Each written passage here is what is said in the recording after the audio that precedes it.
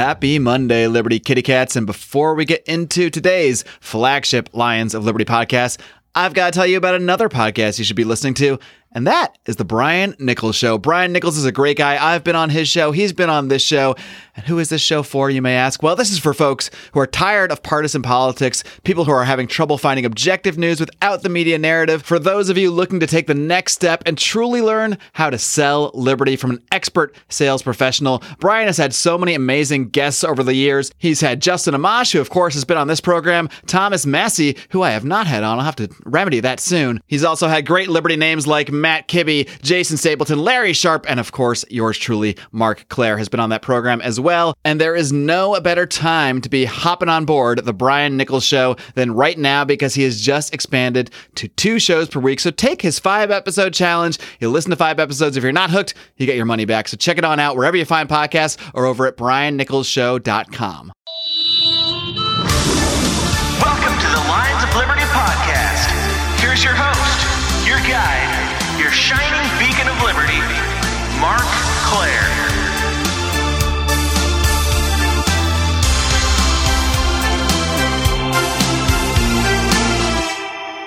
My guest today is the vice chairman of the San Diego Libertarian Party. He is also a history teacher. He is also an adjunct professor of U.S. history, and he is the author of the book, The American Revolution. I'm very pleased to welcome Don D'Angelo. Don, are you ready to roar? Wow, that was quite a roar. Thank you. I credit Mel Blanc for that. He taught me how to do that. Did he personally teach you? Did you know about Mel Blanc? No, he did this thing on TV where he's like, "Hey kids, you want to learn how to," It sounded like a lion that maybe also swallowed a frog. But not bad. You might not want to quit the day job just yet, but not bad. No. Well, Don, it's great to speak to you. I already we met each other back first at the Los Angeles. No, it wasn't Los Angeles. It was the State Libertarian Party that took place in Los Angeles back in February, just before. I think we were one of the last physical conventions before everything went crazy with COVID and lockdowns, and everything basically went to Zoom meetings, including the first iteration, I guess, of the LNC, which was quite a time, as you know. But Don, first, before I get into, I want to talk about your book. I want to talk a little bit about your experience of what you've been doing with the Libertarian Party. But first, I want to get to know you a little bit better. So why don't you just lead us down the tale of Don D'Angelo just a little bit? Why did you, first of all, become a teacher? How did you get involved in that? And how did you get down this rabbit hole known as libertarian politics? Well, I was actually, I'm from the East Coast originally. I was raised in Western New York State. And then I ended up at the University of Delaware. Where in Western New York, by the way? It's a small town just next to Olean, New York. Okay. I don't know if you've ever heard of that area. Beautiful countryside. Yeah, I know it. I actually was raised in Buffalo until I was 8 years old, so I am familiar. Oh, so you escaped? I did. Good for you. I escaped New York for California, and now I'm trying to figure out how to escape California. So it's a cycle of life. Isn't that frightening, right? Mm-hmm. Yeah. So I ended up at the University of Delaware. I studied international relations there. And when I left, actually, Joe Biden spoke at my graduation, believe it or not. And he inspired you to get involved in politics.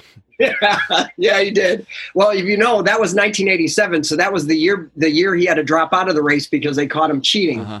And now here he is, almost 30 and now years later. He is. And I ended up in Connecticut teaching high school because I thought it would be a good transition thing. Don, I feel like our lives are parallel. Now I got to ask where in Connecticut, because that's where I went to high school as well. Oh, I was in Stamford, Connecticut. Okay. I was at Stamford Catholic High School for a couple of years. And then I ended up with Chase Manhattan Bank. I ended up going into corporate America. And that's how I got to San Diego. I was working in La Jolla, and then I got my first master's degree there in international relations at University of San Diego, and then got laid off from corporate America, so I decided to go back to teaching, and went back into the classroom in 1996 here in San Diego, teaching AP U.S. History. And then I was named a senior fellow of the James Madison Fellowship Foundation in 2007 and got a second master's degree in history. And that's where the rabbit hole started. The James Madison Foundation takes their scholars, they choose 60 around the country every year. and they take you to Washington, D.C. for the summer. You go to Georgetown University, and they bring 5 leading scholars around the country to come and teach you. Over 4 weeks, you read 11 books and write 4 research papers and discuss the Constitution. And that was the first time I read the Anti-Federalist Papers. And that's when I started to realize that something wasn't right. Which are sneakily named, as you know. Yes. There's a little, the Anti-Federalist and the Federalist Papers kind of have opposite meanings of what they seem to be. But I'll let you describe that a little bit if you like. Yeah, well, it was really very interesting because as a teacher, I recognized immediately the Anti-Federalists are not part of the curriculum. And it's really eye-opening when you start to realize what's not taught to children. And I read most of them. I actually read the Federalist Papers and the Anti-Federalist Papers, and I started to realize that a lot of the problems that the country faces were actually articulated in the Anti-Federalist Papers. There are when you read them now, they're downright prophetic in what they warned Americans not to do. And so I kind of came out of that experience very changed, and I started looking for an alternative. I was a registered nonpartisan from the age of 18 until I was 29. And the only reason why I registered as a Republican is quite literally, I had moved to California. I didn't know anyone. And I heard a speech by Bill Clinton, who was running for president. And I said, oh, no, that's not that. No. And so I registered as a Republican because I wanted to give George H.W. Bush support in the primaries. He was being challenged, even though he was the sitting president, by James Buchanan and some other wackos in the Republican Party. I think James came a little bit earlier. Pat Buchanan, and it was like, so I joined the Republicans so that I could vote for him in the primaries, and so I just stayed there. But when George W. Bush decided to go into Iraq, I couldn't get I couldn't get my philosophy connected with the Republican message anymore. I was just, I know exactly what you mean. Yeah. My breaking point was around a similar point where when I started to come into the ideas, I actually started learning them from Ron Paul around the time that George Bush was president. But what struck me about what Ron Paul was talking about is that he spent most of his time, even though he was a Republican, criticizing George Bush, criticizing all the actions he was taking overseas and at home. And that's what really made me realize, okay, there's something wrong with this left-right paradigm where most of the time they never criticize each other. But for some reason, this guy he's always going after the Republicans. He's always going after his own party. And that made me look at things a little bit differently and, go down a similar rabbit hole that you went down. Well, oh yeah, absolutely. Look, when Newt Gingrich led his revolution in 1994 and had the contract with America, I was on board with pretty much everything in there. Balancing budgets and cutting taxes and lowering government regulation.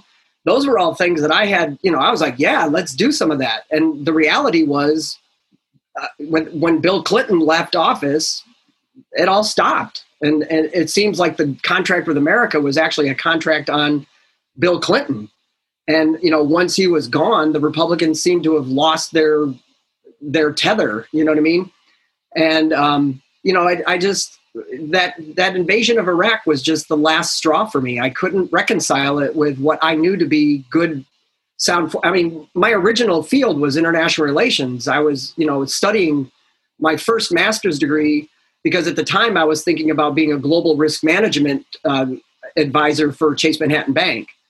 And so everything about it just didn't make any sense. And I just thought, no, this is when America starts to become an empire for real. And this is not what our founding fathers intended for us. And it's got to stop.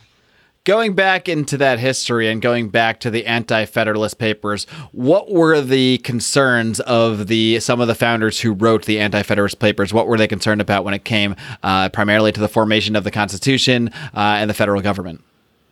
Yeah.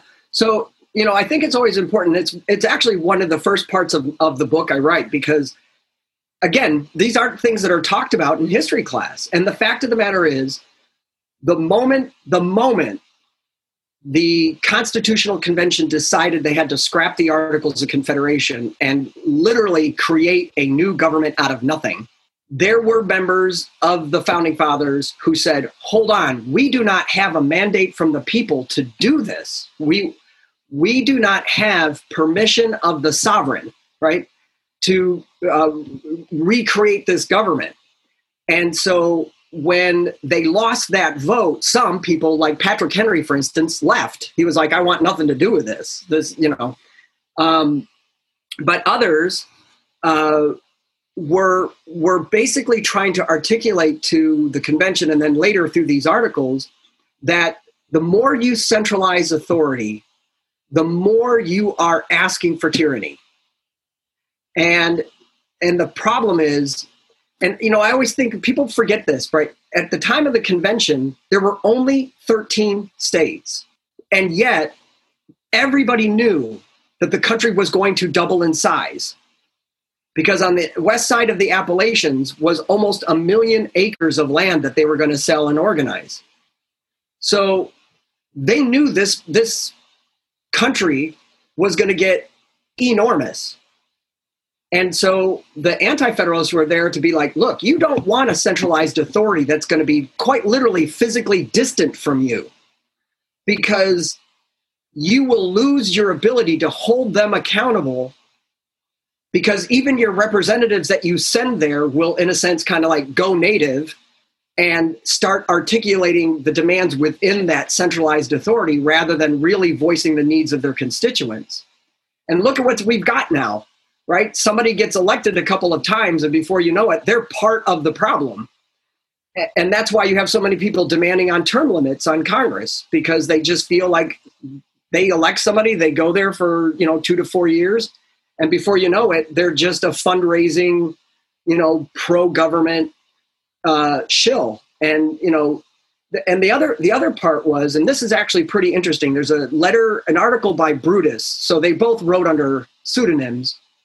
And this one was under the pseudonym of Brutus. And in his, I believe it's his Article 8, he talks about how, the necessary and proper clause, which is at the end of Article 1, Section 8. So, that article lists all the powers that only the federal government can do. And there's about 18 clauses there. And at the bottom of it, it says, well, to do these things, the federal government should have all necessary and proper power to execute those responsibilities. The Anti-Federalists said that clause is going to allow the government to expand its authority, and it will get so large that it will run out of money. And what they're going to do is they're going to start borrowing. And there's a phrase in there where he says, they shall increase the debt to a level that will render it unsinkable, meaning you won't be able to pay it off. Sounds fairly prophetic, considering that we are rapidly approaching 30 trillion in debt, especially after the latest rounds of stimulus and coronavirus package, and more that we know is going to come in the coming months. There's no doubt they're going to do this again. Before you know it, we're going to be at 30 trillion. And if you break it down, we're already at the point where it's essentially unsinkable, as you might say. Well, and you've got a Democratic Party that's promising a Green New Deal. That's probably another 10 trillion. And some in the Democratic Party are talking about slave reparations, which is billed at 14 trillion.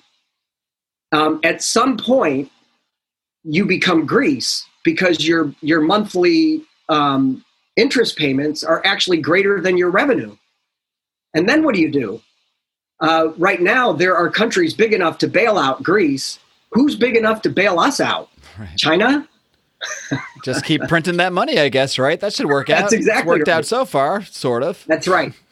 And so we now have this modern monetary theory going on, and both parties are buying into it, as far as I can see. Trump's arguing, if you listen to what he says, what he's saying is interest rates are so low that our economic growth will be greater than greater than the interest we'll have to pay on this debt.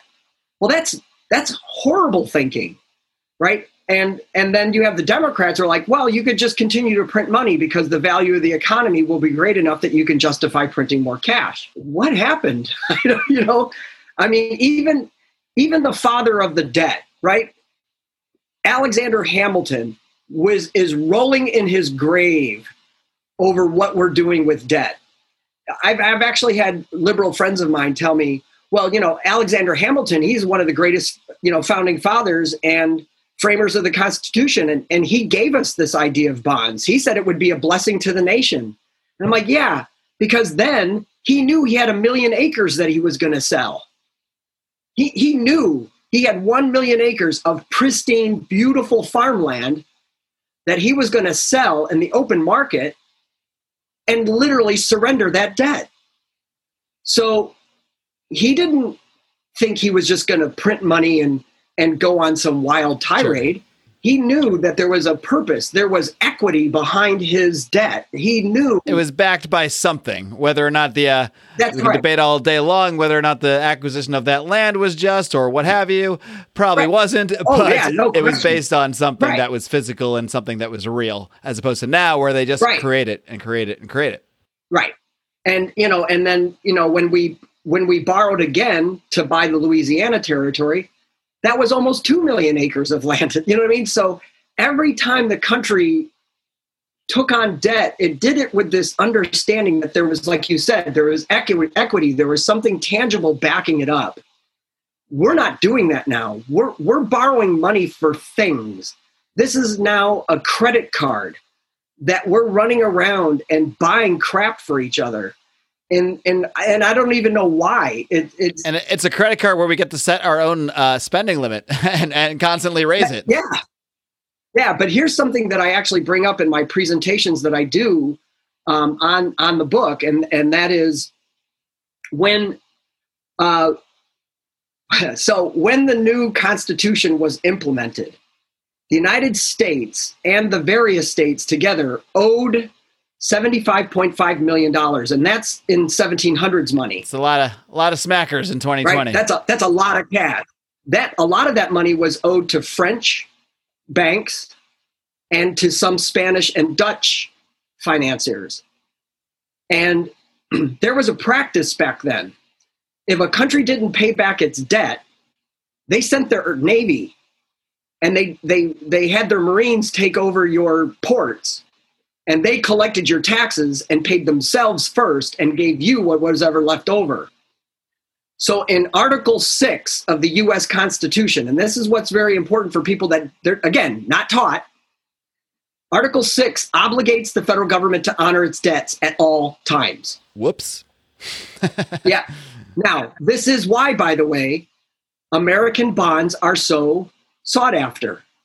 It's a safe investment, because you will at least get your monthly interest payment. You'll get the numbers. They will come to you. It's just a matter of what those numbers will actually mean by the time you get them. That's exactly right. And so a lot of people have bought our debt because we're obligated to pay it. But what happens when that obligation is costing us 25-30% of our budget? People out there complaining right now that there's not enough social services coming out of the government.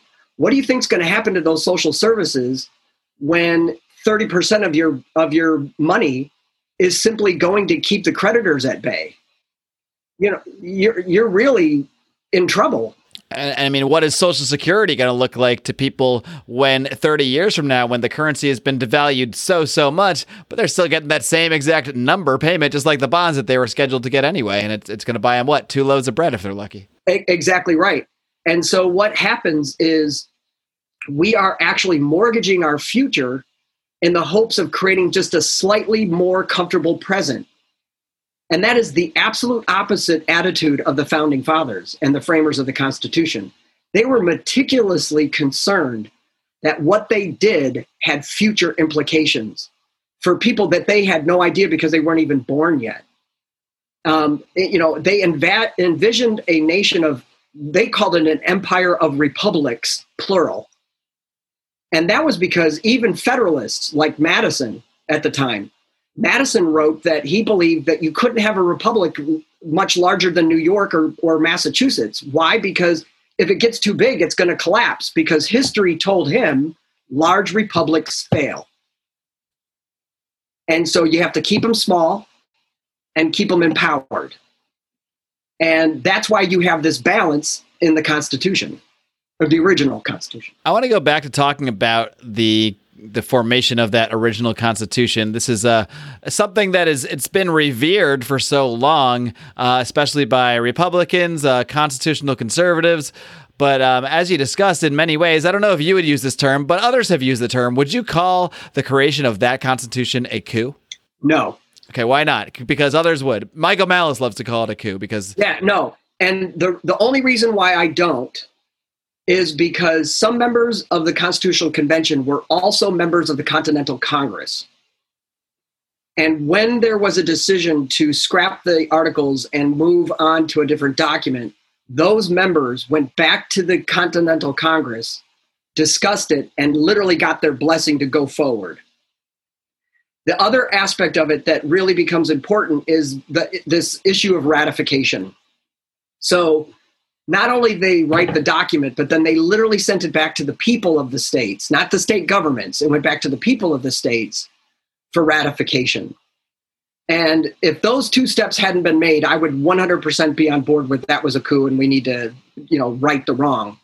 My biggest concern right now is that we're not following the Constitution. We're not even close to following what the Constitution was set up to do. And while I would, at this point, be more than happy to go back to the Articles of Confederation because I think that it would operate a lot better given the diversity and expansiveness of the country. My feeling is I'd be more than happy to compromise and just let's all sit down and realize what the Constitution says and let's just go with that and try that for a while. Hey, kitty cats, I got to take a quick time out now to tell you about one of our listeners, one of our patrons over at patreon.com/Lions of Liberty. His name is Brad Tracy, and he goes by the pseudonym The Liberty Theorist. You can find his writings over at his blog at medium.com/@libertytheorist, where he discusses all the shady things the government has been up to and why libertarianism and individual rights are the only viable path towards keeping that much power out of the hands of government. He considers himself a Rothbardian, and he's a big fan of criminal justice and prison reform, just like you hear about each and every week on Felony Friday. So next time you're out there browsing the interwebs, when you've got through all your podcasts, I want to encourage you to give a little browse over to the Liberty Theorist. Again, that's medium.com/@libertytheorist. You can also find him on Facebook at facebook.com/the Liberty Theorist. Check it out, kids. So your dive into history is really what kind of got you interested in the structure of the government, and the ideas behind the politics, and what led you down this entire, getting involved in politics yourself. I'm curious how what made you take that leap from just sort of having this be something that you learned about yourself and having it be something that you teach. I don't know how much, I'm sure it's a fine line you have to walk when it comes to teaching history and sort of introducing your own views. How do you kind of walk that line? I'm sure you're not just coming out giving, libertarians, creeds all day long in your classroom, but at the same time, I'm sure your viewpoint somehow has to sneak its way in there a little bit. Well, and this is all based on people's educational philosophy, first of all. When you teach American government, this is just my personal feeling. At some point, you're going to reveal your point of view. And what you have to do constantly is remind students that all points of view are valid as long as there's logic behind them. That's the key, as long as there's logic behind them, because right. There often is not. There's some that aren't. But, so here's how this works. And this is what I've been encouraging other teachers, particularly in the social sciences. Virtually all of the textbooks in the social science field are written by Marxists. That's just a fact, because they're coming out of the universities of this country, and virtually all of them are Marxists. And the ones who aren't Marxists aren't getting published. So you are, in a sense, handing your children Marxist dogma. And paying a lot, and ironically paying a hefty quote unquote That's market right. rate to do so. And so what I always tell my students is, that's what this book is. This book comes from a Marxist worldview. Here's what that means. And when I talk, I'm going to give the opposing view to that, which I call the Enlightenment worldview. And I go over what that means. And then I tell students, I go, your obligation as a student of history is to sort through all of those facts, apply that worldview to the facts, and determine which one of those speaks best for you. So your approach is not, this is what I believe and therefore you should believe it. It is, here is this point of view. Here's how this side is presenting it. Now here's my point of view. And I'm telling you it's my point of view. I'm not just pretending it's the truth and the facts, although I'm sure you hope that they come to similar conclusions, but that's the whole point. You want them to come to those conclusions, not just say, my teacher, Mr. D'Angelo said this, so therefore that's the way it is. And I have a large number of kids who walk away who are, pretty much Marxists, and we're still friends. I mean, I have hundreds of former students who are friends on Facebook, and many of them don't agree with me at all. But I'd like to think that because of the way I handled the classroom, that they have grown to understand that people can have varying opinions and still be cordial and loving of each other and appreciate each other and not, come to blows over it. And now I have a real blessing, right? I teach at a Catholic institution, so I don't have to follow the California curriculum. Ah, well, that's a big one. That probably helps you out a lot. That's right. It really does, because I don't have to worry about a state supervisor or a department chair that's going to come in and say, no, you're not following the prescribed curriculum. And the thing was, when I was teaching AP US History, this is actually pretty funny. I taught AP US History for 20 years. The national pass rate was somewhere between 55 and 60%. And mine was between 90 and 100%. And I would go to these conferences, and these poor teachers, these public school teachers, would be out there following the curriculum to the letter, right? And just hammering all of these quasi-Marxist perspectives on history. And I just didn't do it. It was just, to me, it was a waste of time. I simply taught my kids to think critically and write well. And guess what? They outscored the national average by just huge numbers. Why am I not surprised? And why, right? Think, be a good thinker, be deep in your literacy, and articulate yourself properly. That's what we should be doing for kids in education, not indoctrinating them, not trying to make them into mini-me's, but to simply say to them, look, there are more than one worldviews out there, and it's your job to be as educated as you can and to make an educated choice, and then be consistent in that choice, right? And your approach to education and teaching in general is so different than I think what most of us, and I say most of us because I've encountered a couple great teachers who were amazing. So I don't want to act like there aren't great teachers out there who do teach people to think critically. You're obviously one of them. They're out there, but they're the exceptions in the system. The system doesn't necessarily seem to encourage that type of teaching. The system seems to encourage, indoctrinate, send the information into their brains, make sure they send it back out in the same way you sent it in, and now you have a good student. Whereas really, none of that, it sets people up to be successful in life. It sets people up to be widget makers, widget buyers, etc., not critical thinkers, not people who innovate, not people who take care of themselves and can think outside the box. That's right. And so, for instance, I have a theory on this, which is one of the reasons why I've supported so much the Jo Jorgensen campaign, because she wants to get rid of the Federal Department of Education. So starting with George W. Bush with his No Child Left Behind, and then Obama with his all high school graduates must be college ready. These are preposterous goals. And so what happens is you create this expectation that every single child, every child in America that turns 18 is ready to go to college. Well, now all your policies in education have to back that up. So guess what? I'm telling you right now, statistically, and this is statistically no matter who you're teaching and what the makeup of your classroom is, statistically, 50% of your kids are C's. So inherently, there's going to be about 10% who just aren't going to be ready. So in order to satisfy that goal and not be seen as a quote unquote bad teacher, you pass kids by lowering expectations, by making things mechanical, check off the box, go through here. For the teacher, it's easy. Did you teach XYZ PDQ? Yes, I did. Check. Did said student pass this class? Yes, they did. Check.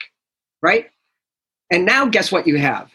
You have colleges and universities that are doing remediation courses for their freshmen because they're allowing freshmen into the schools who literally cannot read and write at a college level and borrowing money to do it. It's horrible. That's bonkers. Well, and by the way, it plays really well into the psychology of so many parents today. My child is special. My child is wonderful. I have to worry about my child's feelings. I don't want them to feel rejected or struggle. I don't want them to, feel consequences of bad choices. Everything's supposed to be wonderful, warm and fuzzy and bubblegum. And it's like, what are you preparing these children for?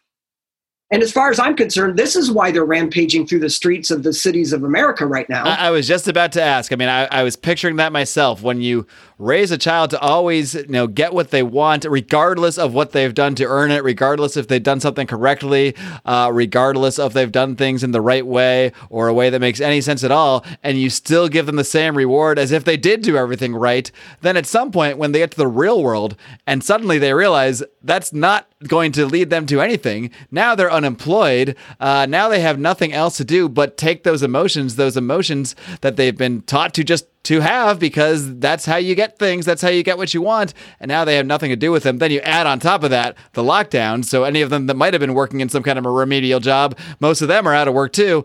All you have left are literally a bunch of emotional toddlers, only they're grown-ups and they're in the streets and they're causing a lot of damage. They're people who can actually have a gun. And this is and I should say that I really do empathize with these younger people, because if you take in account the economic collapse of 2008 and the pandemic panic of 2020, there are some 30-somethings out there who have never caught a break since they graduated college. And that's not cool, right? I can totally empathize with that. The problem is we did not raise these people to handle it with the emotional maturity that we would expect an educated adult to do it. And all that's doing is it's creating so much unnecessary anxiety for them as adults because they were never given the mechanisms to handle it. And, so just to give you an example, when I started teaching in 1987, the vast majority of parents who would come to me would say to me, could you tell me what my kid's doing wrong? What's my kid doing wrong that I need to be on top of? Now, the vast majority of my parents come to me and say, what is it that you can do to help my kid pass this class? And how is that? What are you as an educator supposed to say to that? I mean, I'm like, well, I could build a time machine and send him back to the fall and have him do his damn homework. How about we could start there? Sure. Or I could just look the other way and just write a different letter there and make you feel good about everything. That's exactly right. And you know what happens? Way too many teachers today are looking the other way because it's not worth it. They're not going to be supported by their administrations. They're not going to be supported by the state. Their job is to push these kids through, get them a diploma. That way they don't get seen as being a bad teacher. They don't get seen as being sexist or racist or any of those other pejoratives. And they can just get through to retirement. And if they're a public school teacher, they're going to make as much, if not more, in retirement than they did as a teacher. As with any government program, the incentives are all wrong. That's right. Teachers are not incentivized to actually create independent, critical thinkers who are set up for success in the world. They're incentivized to just get them through the system. That's where they get the reward. And California is getting worse because now the curriculum is actually more towards creating social justice warriors than it is about even making them thinkers. It's like we're going to barrage you with all of this literature about evil, nasty people who have ruined your life and basically get you all fired up and angry. so that when you go to college and find out just how really disappointing life is when you have to make choices and live with the consequences, you're basically going to just collapse, and then we'll be there to pick you up and offer you all these great government programs to, put you through your life. Well, it's worse than that, Don. It's not even just the educational system. Now it has seeped its way into the corporate world and the corporate system. And I know for a fact that certain companies out there are requiring their employees to attend social justice seminars and that sort of thing as a part of their the requirements of their their work duties now. So this is something that has gone up from the education system and into the quote unquote real world. And it's scary. It's really scary to see it be pushed so pervasively. When it's no longer it used to be you don't talk about politics in the workplace, but now it's presumed that we're not talking about politics because this is the obviously right point of view. So it's not even a political conversation now. It's just what you must believe. It's what you must agree to. You must sort of bend the knee, metaphorically, or perhaps literally in some cases, or you're out of the system. You're out of the education system, and now you're probably going to be out of corporate America if you speak out against anything that's going through with this stuff. And you know what? It's all policy based on fear. This is, if you study the McCarthy era, and I mean really study it, right? McCarthy never got this bad. It never got this bad under McCarthyism. It was never this pervasive. Now it is all encompassing. You cannot escape it. I have been in situations now where I have basically been told that as a white man, I am not adequate for teaching Black, Hispanic, or females. You mean teaching people of those races and genders at all? People, so you can only teach white dudes because that's right. And I got chewed out on Facebook when I said, "Do you realize that that's the mentality of segregation? That is segregationist ideology. It's basically saying we have to separate the schools again." And I'm trying to figure out, when did that ever become okay?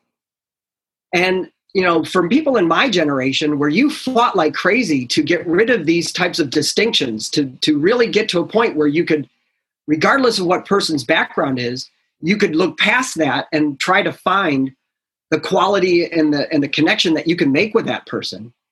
To now find myself in an environment where no, your racial identity and your gender identity are far more important than that, it's really super difficult. I wrote a piece that was published in the San Diego Union Tribune in the end of July, and it was called "Choosing to be Loving." And it's because I started to realize that I was going to let myself become a very hateful person if I just allowed all of this to just engross me.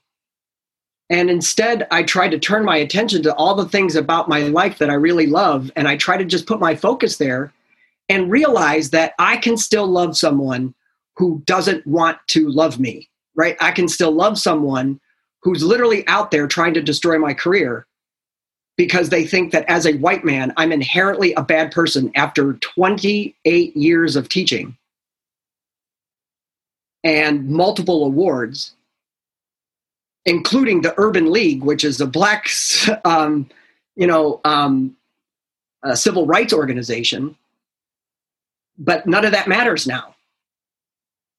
And, that's hard for somebody that's committed so long to teaching kids. And, and by the way, as a Catholic school teacher, I make anywhere from 5 to 20% below a public school teacher.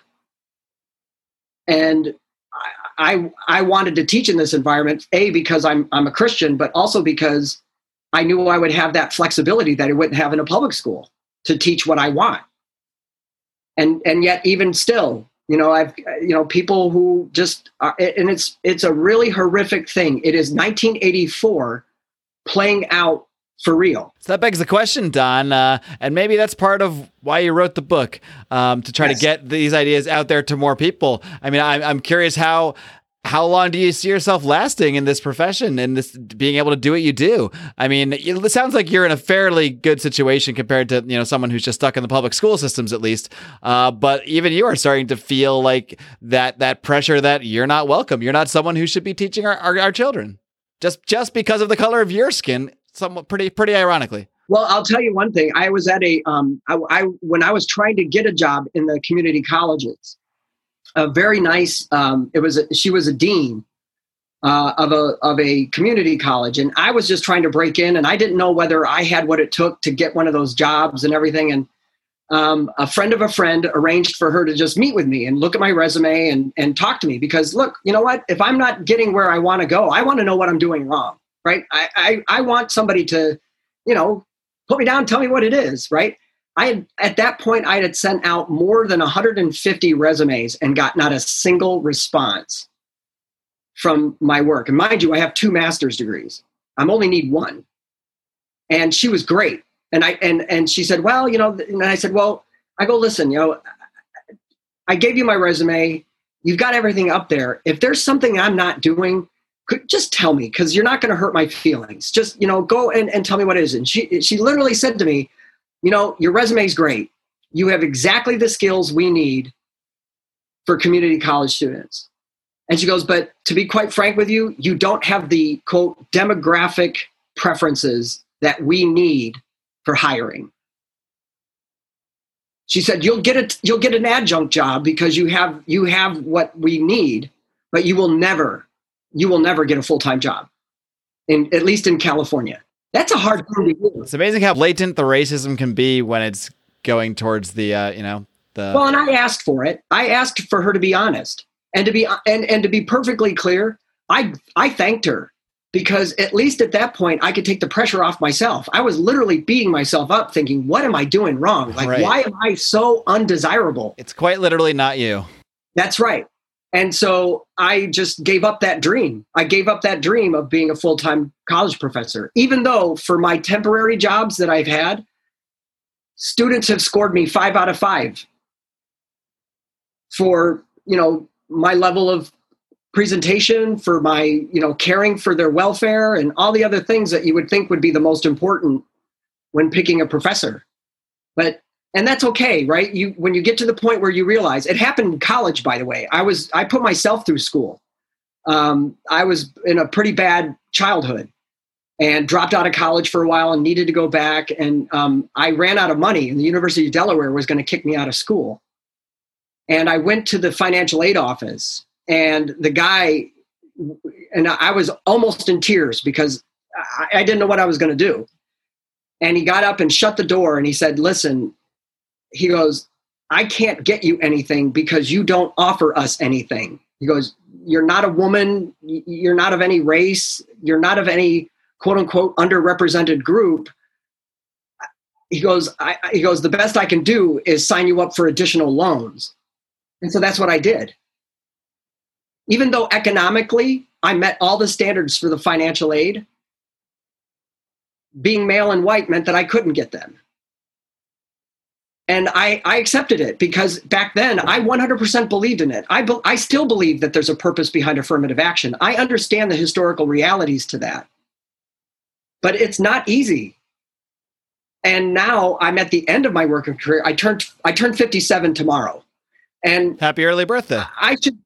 Thank you. I'm supposed to be... Or belated birthday by the time the show airs. Either one. That's right. But, the thing is, I should be at a point in my career where, I should be fairly comfortable and secure. This summer, I had to come to the realization that just one word or one wrong thing could get me fired. Might be this podcast interview. That's right. And so I'm actually on a partial sabbatical this year. I'm taking a part-time. I'm helping out with a campaign. I was talking to you before we recorded that I'm hosting an event that Spike Cohen's going to come and speak at on the 29th of August in San Diego. And I've tried to do that. I went to the national convention. I went to the state convention. I hosted the San Diego convention, and trying to just do more, because I got to tell you, this is it. As far as I'm concerned, this is literally the crossroads. This country needs to make a decision about where we are going to go. And I have convinced myself that pushing the red and the blue button, hoping for a different outcome, is literally the definition of insanity. We have been looking at these two parties, and as long as I've been an adult, Mark, I can honestly say it's really been a choice of who's the worst candidate, and then you vote against them. Right? I can only think of two people that I voted for. And that was Ronald Reagan, because at the time he was running against Walter Mondale, who was about as exciting as, toothpaste. And the other one was George H.W. Bush in 1992, because I just felt that he had done such a great job at the Cold War that he deserved a second chance. But ever since then, I've been voting against someone instead of for someone. And that I can't do that. And so starting with Bob Barr, I voted Libertarian because I don't want to vote against something. I want to vote my aspiration rather than my desperation. What a way to start with Bob Barr, though. Yeah, right? You might have realized later, maybe I did vote for the same thing again, just with a different letter this time. But your intentions were good. That's right. And because look, I talk about this in the text of the book. Third parties have played a very integral role historically to reforming the American political system.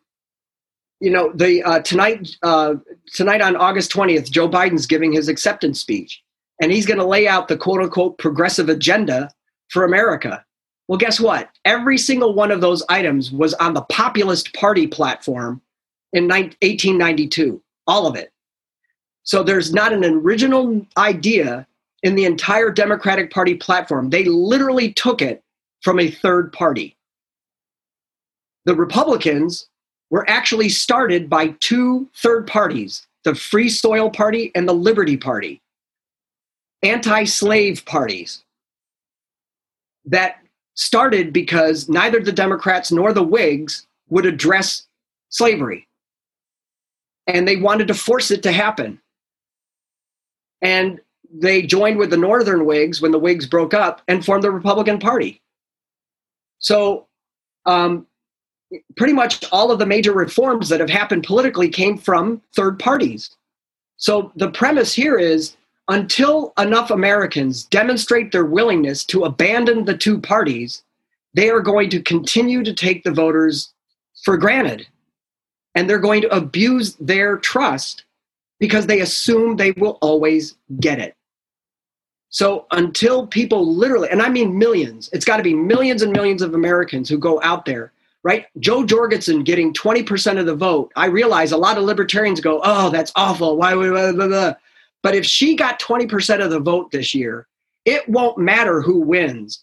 They're going to have to look over their shoulder and pay attention to what we're talking about. Well, 20% would be massive. That would be huge. Right? Do you think that's actually possible? I think it's possible if she gets on the debate stage. I'm going to play the role of skeptic on that one. Yeah, if she gets on the debate stage, I think it's possible because there's that many disgruntled voters. And that's the biggest if, and it's almost a certainty she will not, because as you know, the Republican and Democratic parties they collectively control who gets in those debates. So the idea that they would allow her in is almost preposterous. But I'm with you. I'd love to see it. Yeah, and you know what's going to happen? I think that what I think really could happen is that they get canceled altogether. Because the Democrats seem to be it seems that way, hinting at it, and the media seem to be supporting that idea. And they do not want Joe Biden up there on a debate stage. No, especially I'm sure Trump would love to debate, but I don't think they have any interest in putting Biden up there against him. Biden is not good off the cuff. He will literally say something wrong. He's not good on the cuff. No. Doesn't matter what side of the cuff he's on. I mean, he'll be a disaster either way. I mean, say what we will about Trump. He can act and talk on the fly. Right. No problem. And I'm not a fan of Donald Trump because having grown up in New York, and I actually lived in New York City twice. And so I grew up knowing Donald Trump, and I was never impressed with him as a person. So, but the one thing that is so unbelievable is this, what it can only be explained as a Trump phobia that has gone into this hysterical mode, as if these Democrats in the media never knew who Donald Trump was. And all of a sudden they're just finding out, in the last 4 years, that he's an ass. And it's like, they don't understand that that's what those people voted for. They wanted a jerk to come in and destroy things. And, you know, it's not how I would want to do it, and they just keep trying to convince these people, no, you don't understand. Trump's a jerk. Don't you understand Trump's a jerk? And people are like going, yeah, he is. Yeah, exposing Donald Trump's personality as if it's some kind of expose is the most hilarious thing to me, as if people didn't know who this guy was, as if he hasn't been in the public eye for 30 years, as if they didn't know he was going to be saying absurd things and attacking people. They knew that. That's why they voted for him. Here's the truth. My mother has voted Democrat her entire life. We used to get in these little fights because I'd say, hey, Mom, who are you voting for? And she'd say, well, who has a D after their name? And I'd be like, no, you can't, right? We get in these little fights. So in 2016, she left the presidential one blank because she hated Hillary Clinton, but she didn't like Donald Trump. Well, guess what? My mom's voting for Donald Trump in 2020. My mom, who never voted for a Republican in her entire life, is voting for Donald Trump in 2020. If that doesn't tell you what's going on, I just don't know what else you can say. But that's a problem for libertarians too, however, because if we don't offer pragmatic solutions, and this has been the problem with libertarians for a really long time, we love to get into these philosophical debates, and we love to quote Bastiat and von Mises and, just dazzle people with our unbelievable interest in interesting conversations about Austrian economics and, Ayn Rand narratives. And you know what? People just don't give a shit about that. They want to know how their bills are going to get paid. They want to know how they're going to, how their retirement's going to pay for things, or how their kids are going to get through school. So the reason I wrote the book was to say, you know what, there are pragmatic solutions with libertarian ideology. And I tried very specifically to not get into the philosophical weeds with it. Not because people aren't intellectual. It's not because people are, not interested in those philosophical conversations. It's because right now, this country's in bad shape. And people are literally trying to figure out how to survive this. Right? I have a friend that I work with whose husband's a policeman, and this family with two little children are literally living in fear because their home address was published by BLM. That's scary. That's scary stuff. And they how this is frightening. And if we don't offer America a really practical option, then I'm really afraid that we're close to, civil war in the United States. And that's why a lot of people, myself perhaps included, are considering hightailing it out of here. But we'll see. I have three options. I have three scenarios I'm working on. And that's one of them, huh? The first one is to try to get people to understand that there is an option. We don't have to give up. This country's a beautiful place. And if the federal government just gave up a lot of its power and allowed local communities to govern themselves, well, then people would feel more satisfaction and they wouldn't have to go out into the streets, right? They would feel more ownership, right? They would have more status and agency in their own government, in their own country. We offer that. Right? I personally don't care if San Francisco County wants to run like a socialist commune. I really don't care, as long as they pay for it and the people vote for it. But everybody should have the option to live in the system that they feel meets their need of life, liberty, and property. Well, Don, it's been awesome having you on and having you, shoot the shit, I guess, on some of this stuff, on some of the aspects of history that people might not be really familiar with. And, it's really interesting to hear the firsthand account, of an actual teacher that's seeing this stuff happen in real time. I do want to make sure you plug the book a little more before you go. Yeah. So let people know what exactly they're going to take from this book, The American Revolution. And of course, feel free to plug away for anybody that might be listening in the San Diego or San Diego adjacent area, how they can reach out to you and get more involved in the Libertarian Party down there. No, thank you very much. So the book is called The American Revolution. It's R-E capitalized volution, because instead of having an actual revolution, we just need to go back to the principles that were in the original one, and it will heal a lot of problems. And it's available on barnesandnoblepress.com. And you actually have to type you have to type it exactly that way with the capital R and E, and then have my name, Don D'Angelo, afterwards. Otherwise, you'll get all these books on the American Revolution that are written by Marxists. And so, and then I wrote, so the book is really going through, there's an introduction that goes through some of the history. And then I pull out a couple of examples. So Social Security, how to fix that, how to fix America's immigration policy, environmental policy, and things like that.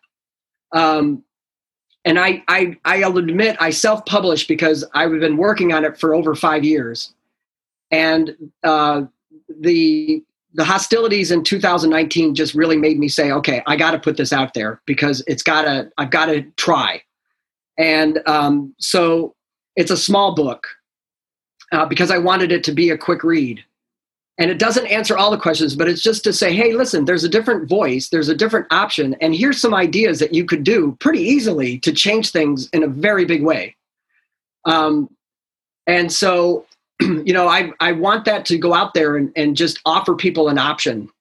And then if people wanted to get a hold of me, they can contact me at vicechair@sdlp.org, especially if you're in the San Diego area. We really want people to get involved here. And I've been an officer for about 4 years now. So, we've really been trying to expand our presence. There are over 19,000 registered libertarians in San Diego County, but only 100 of them are dues-paying members of the party. And that really limits what we can do to get more awareness and more publicity and get more attention paid to us. And so we have an event coming up on the 29th of August. Spike Cohen will be here to give a speech. Hopefully we'll have some other speakers there as well. And so, get in touch and let's find out what we can do. I want to try. And I'm actually a very hopeful person. I believe actually that young people are really looking for an answer, and they don't want to be frustrated, and they don't want to be hateful and mean.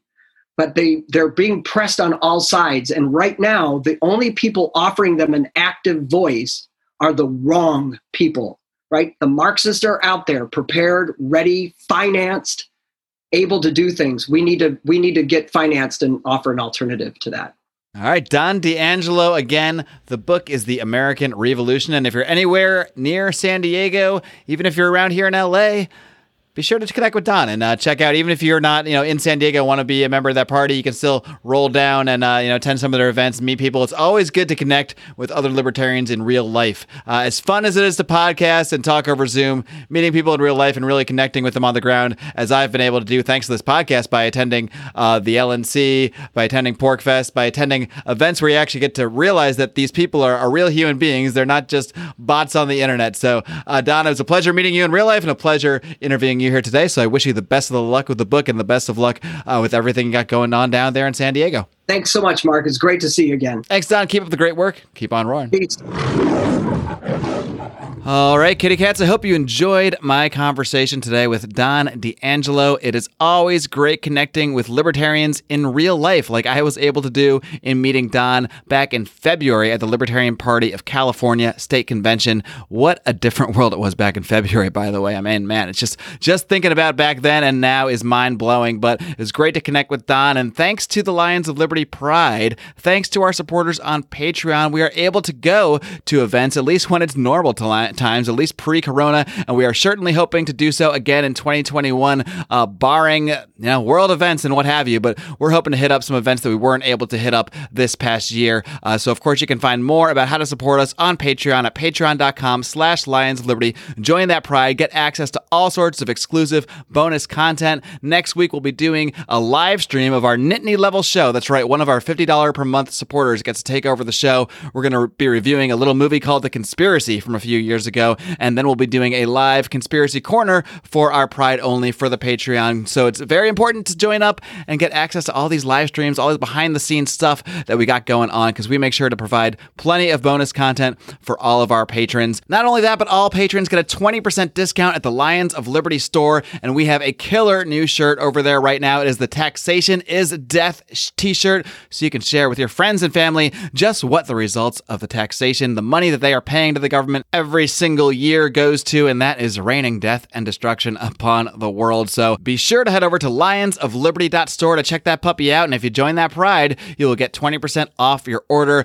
Friends, don't forget, it's not just me here on Lions of Liberty on the flagship show every single Monday, where I bring you interviews with libertarians like Don D'Angelo today, sometimes movie reviews like we're doing next week, roundtables. It all happens here on the flagship before you hop over to Brian McWilliams every single Wednesday with his weekly shot of comedy, culture, and liberty on Electric Liberty Land, while Odie, John Odermatt, wraps things up every single Friday with his always hard-hitting and always inspiring look at the broken criminal justice system on Felony Friday. You get all three podcasts for the price of one, my friends. That price is free. All you got to do is smash that subscribe button on Apple Podcasts, on Stitcher, on Spotify, wherever it is you listen to the show. And don't forget to leave us a 5-star rating and a great review while you're over there. And drop us a question, by the way, too, because we are going to be sporadically diving into those reviews, looking for questions from our listeners and answering them on a public show at some point. We did one about a month or two ago, and we'll probably be doing another one again pretty soon. And if that's not enough, if you just can't get enough of the Lions of Liberty here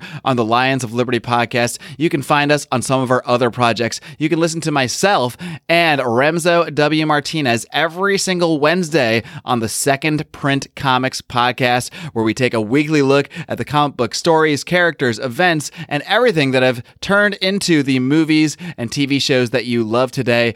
We really take a deep dive at the comics that inspired us as fans. I've been reading comics for 30 years. Remzo, not quite as long, but we come in at things from different perspectives, and we always have fun doing it. So please, if you're a comic fan at all, or even have thought about dipping your toe in the water, please do find the Second Print Comics podcast. While you're doing that, if you want to hear more from Brian, Odie, and Rico, you can hear from them on Bravo and Beer. It's almost like a sequel nowadays, too. If you're a patron of our show, of course, those three also do the Degenerate Gamblers weekly podcast, and then they record Bravo and Beer right after that. So it's almost like a 1-2 punch if you're in the Pride also, and then hopping over to Bravo and Beer for not just great talk about reality TV shows and all the garbage TV those guys are watching, but you get a lot of good stories in there, a lot of stuff about the Lions of Liberty, the kind of stories you also hear on Degenerate Gamblers available to our patrons. So just so much content out there for the Lions of Liberty. If you're fans of us in any way, shape, or form, you can probably just fill up your whole week with our content, but that might be a little too much. I don't know. I'm not going to tell you what to do, guys, but I am glad to have you here roaring with us every single Monday. And until next week, my friends, live long